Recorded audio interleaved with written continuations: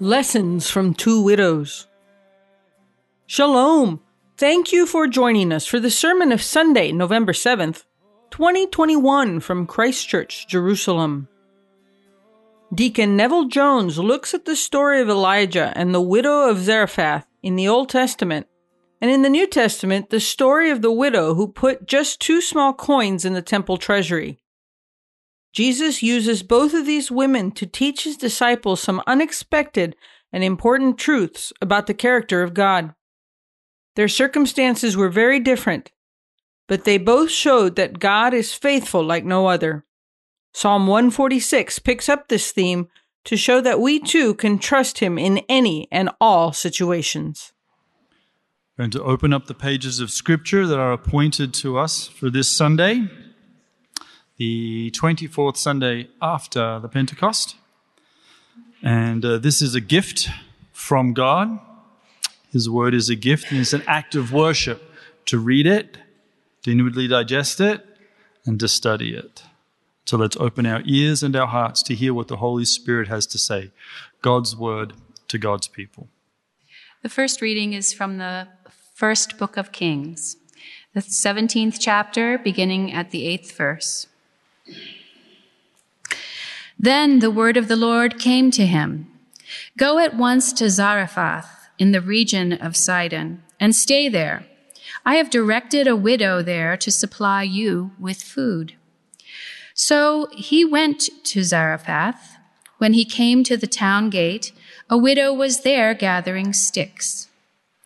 He called to her and asked, "Would you bring me a little water in a jar so I may have a drink?" As she was going to get it, Elijah called, "And bring me, please, a piece of bread." "As surely as the Lord your God lives," she replied, "I don't have any bread, only a handful of flour in a jar and a little olive oil in a jug. I am gathering a few sticks to take home and make a meal for myself and my son, that we may eat it and die." Elijah said to her, "Don't be afraid. Go home and do as you have said. But first make a small loaf of bread for me from what you have and bring it to me, and then make something for yourself and your son. For this is what the Lord, the God of Israel, says: the jar of flour will not be used up, and the jug of oil will not run dry until the day the Lord sends rain on the land." She went away and did as Elijah had told her. So there was food every day for Elijah and for the woman and her family. For the jar of flour was not used up, and the jug of oil did not run dry, in keeping with the word of the Lord spoken by Elijah. This is the word of the Lord.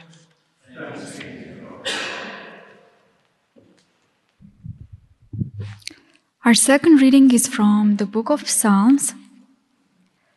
Praise the Lord. Praise the Lord, my soul. I will praise the Lord all my life. I will sing praise to my God as long as I live. Do not put your trust in princes, in human beings who cannot save. When their spirit departs, they return to the ground. On that very day, their plans come to nothing. Blessed are those whose help is the God of Jacob, whose hope is in the Lord their God. He is the maker of heaven and earth, the sea and everything in them. He remains faithful forever. He upholds the cause of the oppressed and gives food to the hungry. The Lord sets prisoners free. The Lord gives sight to the blind. The Lord lifts up those who are bowed down. The Lord loves the righteous. The Lord watches over the foreigner and sustains the fatherless and the widow. But he frustrates the ways of the wicked. The Lord reigns forever. Your God, O Zion, for all generations. Praise the Lord. This is the word of the Lord. Our gospel portion is from the Gospel of Mark, chapter 12. Please stand. It's a tradition to stand when a king is teaching. Brothers and sisters, the good news according to Mark. As he taught, Jesus said, "Watch out for the teachers of the law. They like to walk around in flowing robes and be greeted with respect in the marketplaces. And they have the most important seats in the synagogues and at the places of honor at banquets. They devour widows' houses and for a show make lengthy prayers. These men will be punished most severely." Jesus sat down opposite the place where the offerings were put and watched the crowd putting their money into the temple treasury. Many rich people threw in large amounts, but a poor widow came and she put in 2 small copper coins worth only a few cents. Calling his disciples to him, Jesus said, "Truly, I tell you, this poor widow has put more into the treasury than all the others. They gave out of their wealth, but she, out of her poverty, she put in everything, all she had to live on." This is the word of the Lord. Thanks be to God. Please be seated. Yeah, let's bow our heads in prayer before we start. Open our eyes, O Lord, that we may see wonderful things out of your word. And may the thoughts of my heart, the thought of all our hearts and the words of my mouth be always acceptable in your sight, O Lord, our rock and our Redeemer. Amen. The title I've come up with for this sermon is Lessons from 2 Widows. So we will be looking at both of these stories about widows, one from the Old Testament and one from the New Testament. And in particular, how Jesus used them for teaching his disciples. And the appointed psalm picks up on a theme that arises from these stories, so I'll include that later on as well. Now, our Old Testament reading, 1 Kings 17, contains the story of Elijah and the widow of Zarephath. And the start of this chapter is where Elijah makes his dramatic appearance onto the pages of history. He confronts Abraham, the king of Israel, with these words: "As the Lord, the God of Israel lives, before whom I stand, there shall be neither dew nor rain these years except by my word." I really like the idiom that Elijah uses there in this translation. He is standing in front of the king of Israel, and he says, "The God of Israel, before whom I stand." So we know where Elijah stands. And we also know where Ahab stands, which is under the watchful eye of the Lord.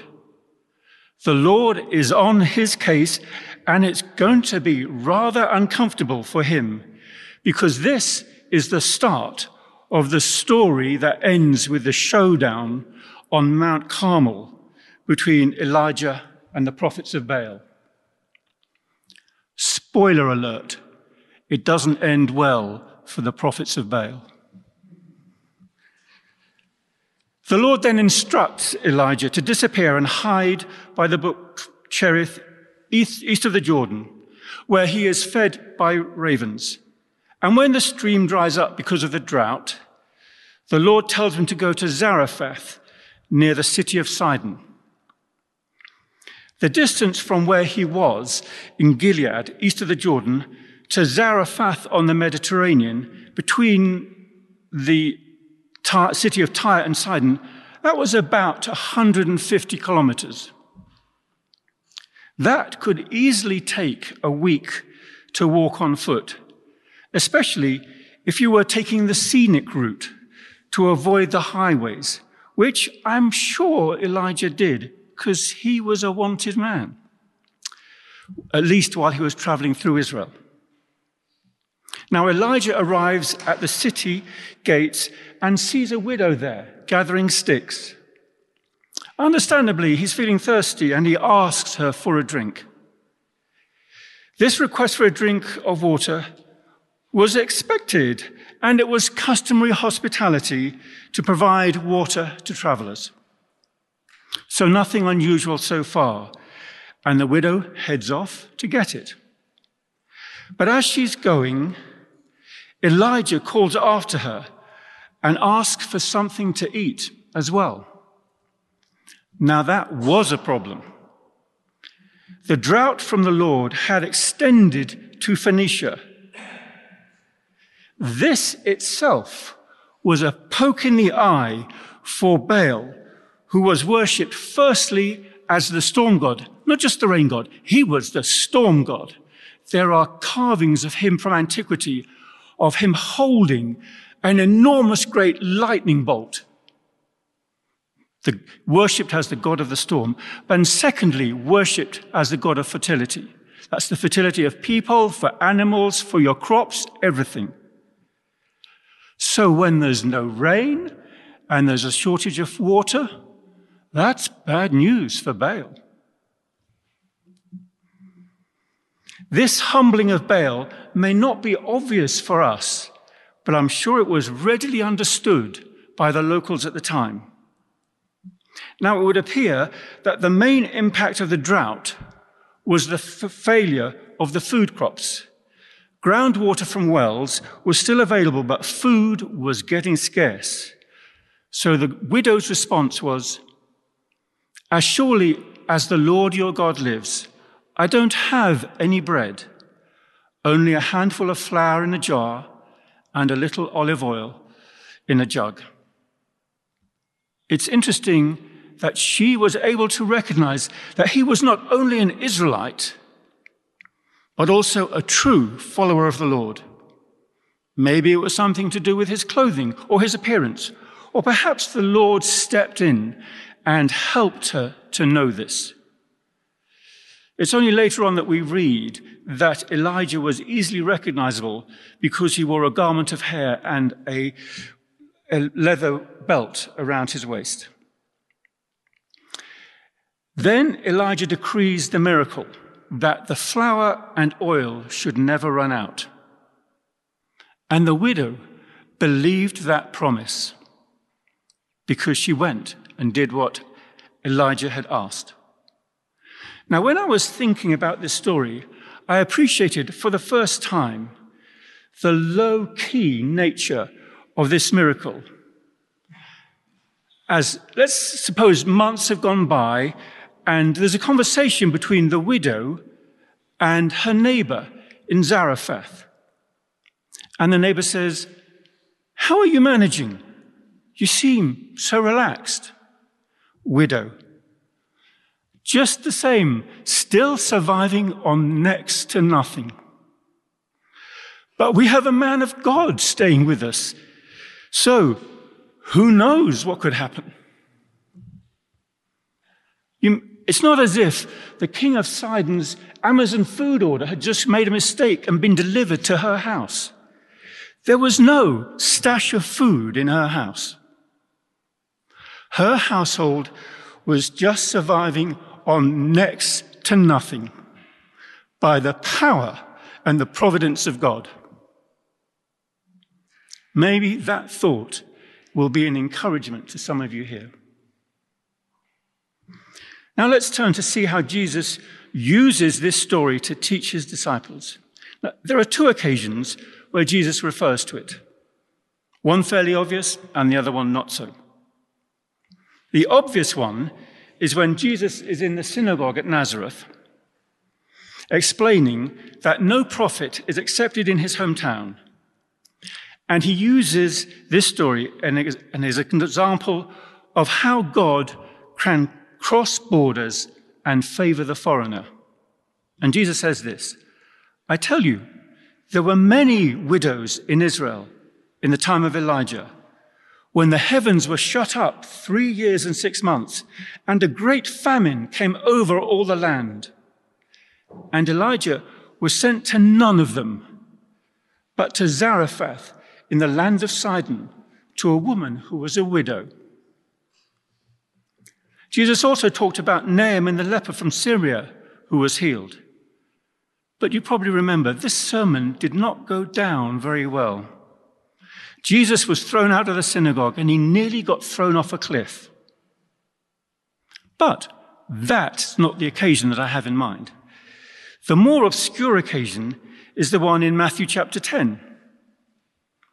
The context in this chapter is that Jesus is preparing his 12 disciples to go on their first mission trip to announce the kingdom of heaven and to heal the sick, to raise the dead, to cast out demons.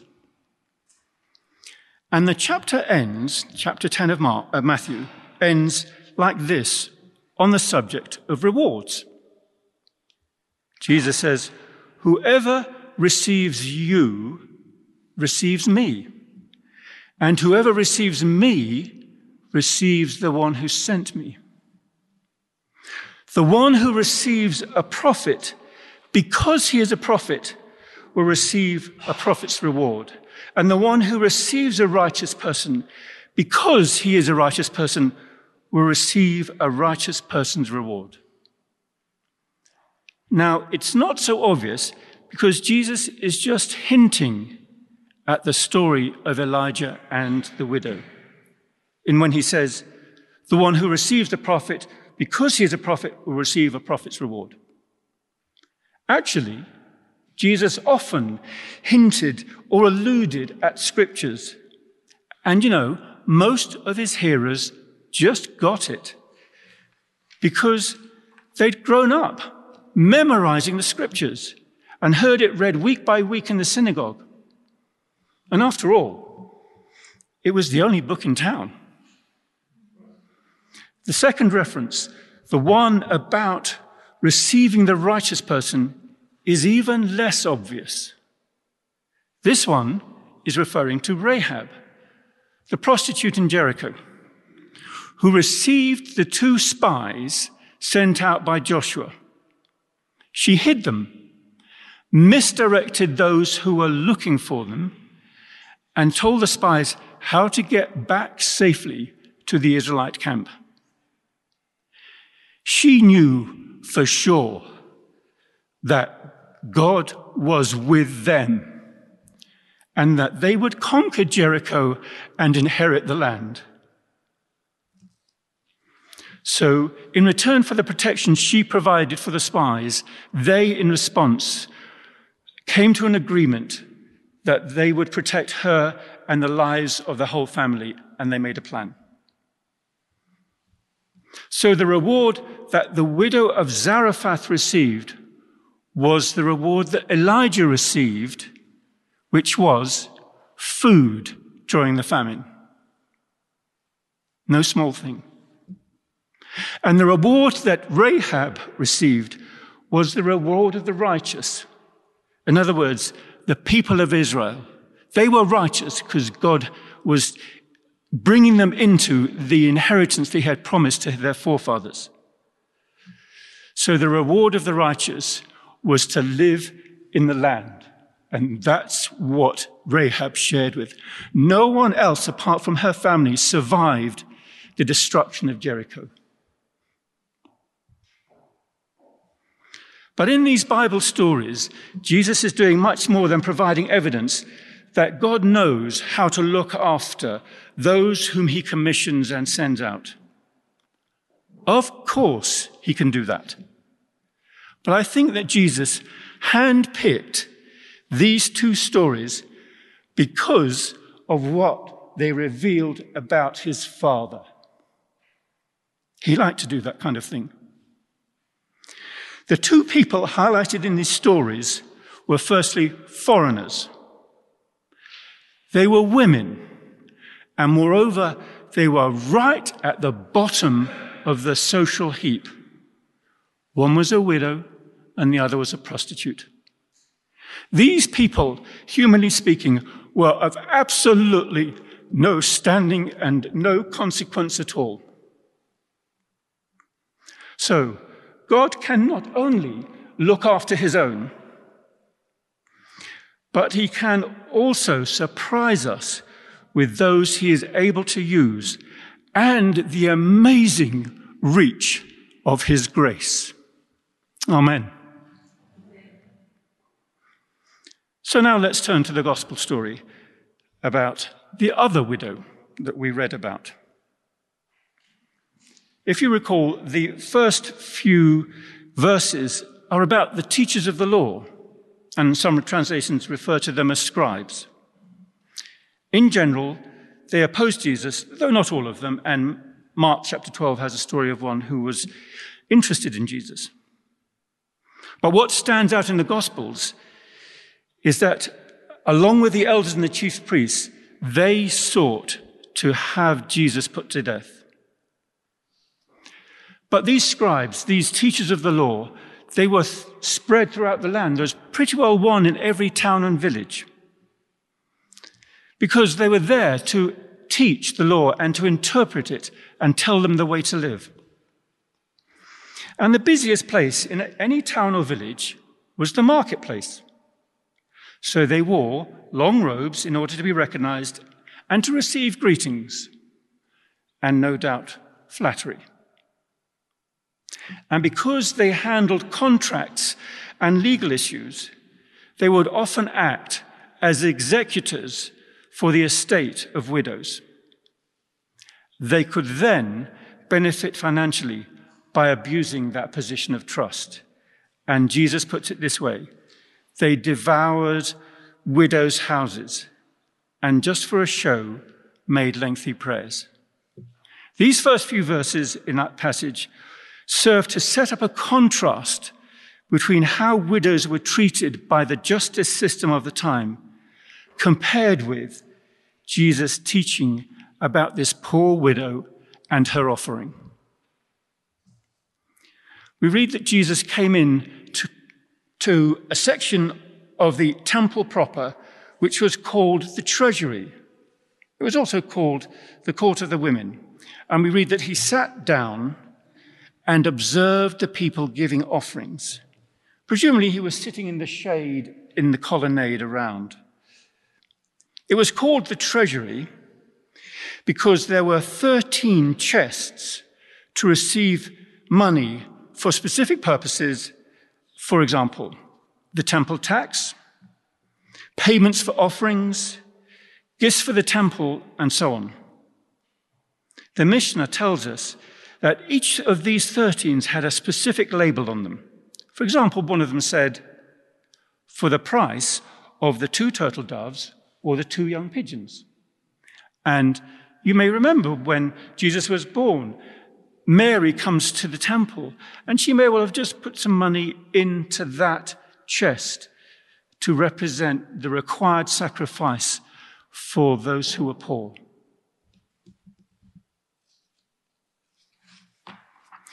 One important feature, and not many people appreciate this, is that they had a bronze funnel or trumpet to receive the coins into the chest. This meant that when the wealthy were emptying their great big bag of small change into the funnel, it would make a really loud noise. In other words, it was just a way of advertising to all around that someone was making an impressive offering. And in contrast, if the offering was only just 1 or 2 coins, it would make a tiny sound. In light of this system of giving, it's easy to see why Jesus taught about giving in private. He said this in the Sermon on the Mount: "But when you give to the needy, do not let your left hand know what your right hand is doing, so that your giving may be in secret." So we read in Mark 12:32, "A poor widow came and put in 2 very small copper coins, worth only a few cents." The old translations refer to these coins as the widow's mites. The word mite is taken from the name of the smallest value coin used in Northern Europe when the first English Bibles were written, back in the Middle Ages. This coin mentioned in the Gospel was actually the smallest value coin in Judea, and even smaller than the smallest value Roman coin. It took two of them to make that smallest value Roman coin. Now, you've probably heard of a denarius, which was about a day's wage for a laborer. These two small coins that the widow put in the box were worth 1/64th of the denarius. So about 10 minutes' work for a laborer, or the cost of 1/8 of a loaf of bread. This is what the widow had to live on. By normal standards, that is virtually insignificant. But Jesus perceived something that made it very different. When he saw the widow drop these two coins in the box, I think he knew from the tiny sound what those coins were. You know, you can train your ear, you can tell. Though they made almost no sound on earth, these coins set off bells in heaven. It's as if the Lord said, "Stop what you're doing, look at this." And Jesus called his disciples over to explain why. He said, "Truly I tell you that this poor widow has put more into the treasury than all the others. They all gave out of their wealth, but she, out of her poverty, put in everything, all she had to live on." A great Bible teacher once pointed out, in God's sight, my giving is measured not so much by what I have given, but by how much I could have given and how much I had left over after I made my gift. Not by its size is my gift judged, but by how much of me there is in it. This teaching of Jesus turns upside down conventional ideas of generosity.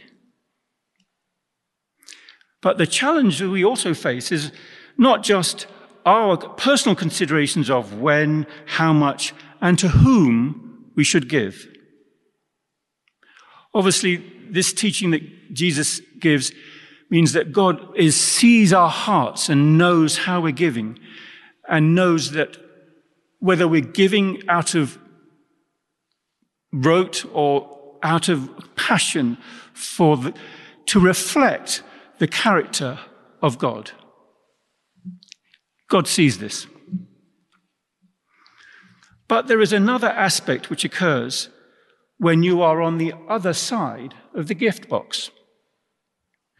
In other words, if you happen to be the one who's in receipt of these gifts, when, for example, you work for a charity or a church that is basically funded by people's giving. And you could put this another way by saying, how can a church treasurer get excited by a gift of a few pennies? I once was a church treasurer for a number of years, and I don't have all the answers. Though one thing is clear enough, and that is that both the giver and the receiver should not focus so much on the gift, but on the one who breathes life into all creation. The one who opens his hands and satisfies the desire of every living thing. Psalm 145. And thankfully, we have some good advice from Paul in his letter to the Philippians on how to think rightly when you are dependent on the gifts and the generosity of others. In chapter 4 of Philippians, Paul thanks the Philippians for sending him a gift And this is while he is under house arrest in Rome. And Paul goes on to explain that he's learned to be content in all circumstances. And then he says this: "It was good of you to share in my troubles. Moreover, as you Philippians know, in the early days of your acquaintance with the gospel, when I set out from Macedonia, not one church shared with me in the matter of giving and receiving, except you only. For even when I was in Thessalonica, you sent me aid more than once when I was in need. Not that I desire your gifts. What I desire is that more be credited to your account. I have received full payment, and I have more than enough. I'm amply supplied, now that I have received from Epaphroditus the gifts you sent. They are a fragrant offering, an acceptable sacrifice pleasing to God. And my God will meet all your needs according to the riches of his glory in Christ Jesus." That's how to look on being and receiving gifts from others. Paul is saying that the gifts that they sent were indeed a blessing to him, but much more important is the blessing that God bestows on the generous giver. So what's the unifying theme between these stories of two very different widows? The widow of Zarephath knew almost nothing about the God of Israel, but she received and obeyed the word of Elijah and trusted God that he was faithful to his word. And Jesus uses her and Elijah as an example, as I explained, for his disciples who were about to step out with the gospel of the kingdom. He told them to travel light, carry no money, give freely, rely on the generosity of others. This was their first lesson in mission. They had to trust God that he was indeed able to look after them.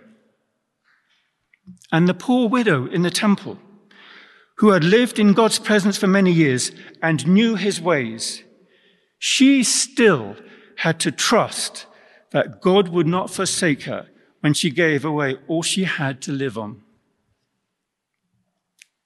It's not a surprise and it's not complicated, but they all had to trust the goodness and faithfulness and generosity of God.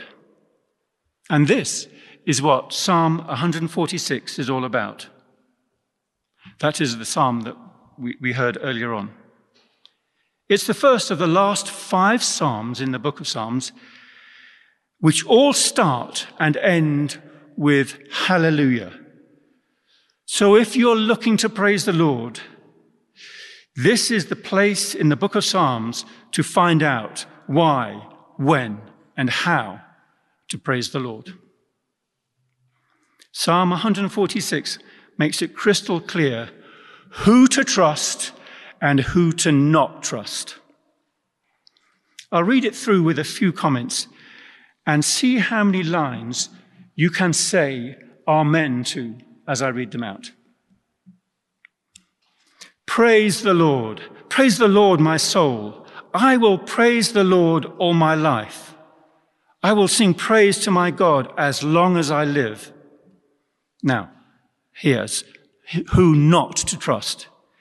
Do not put your trust in princes, in human beings who cannot save. When their spirit departs, they return to the ground. On that very day, their plans come to nothing. Now, the foundation of why we should trust the Lord. Blessed are those whose help is in the God of Jacob, whose hope is in the Lord their God. He is the maker of heaven and earth, the sea and everything in them. He remains faithful forever. He upholds the cause of the oppressed and gives food to the hungry. And now the results of trusting the Lord are these. The Lord sets the prisoner free.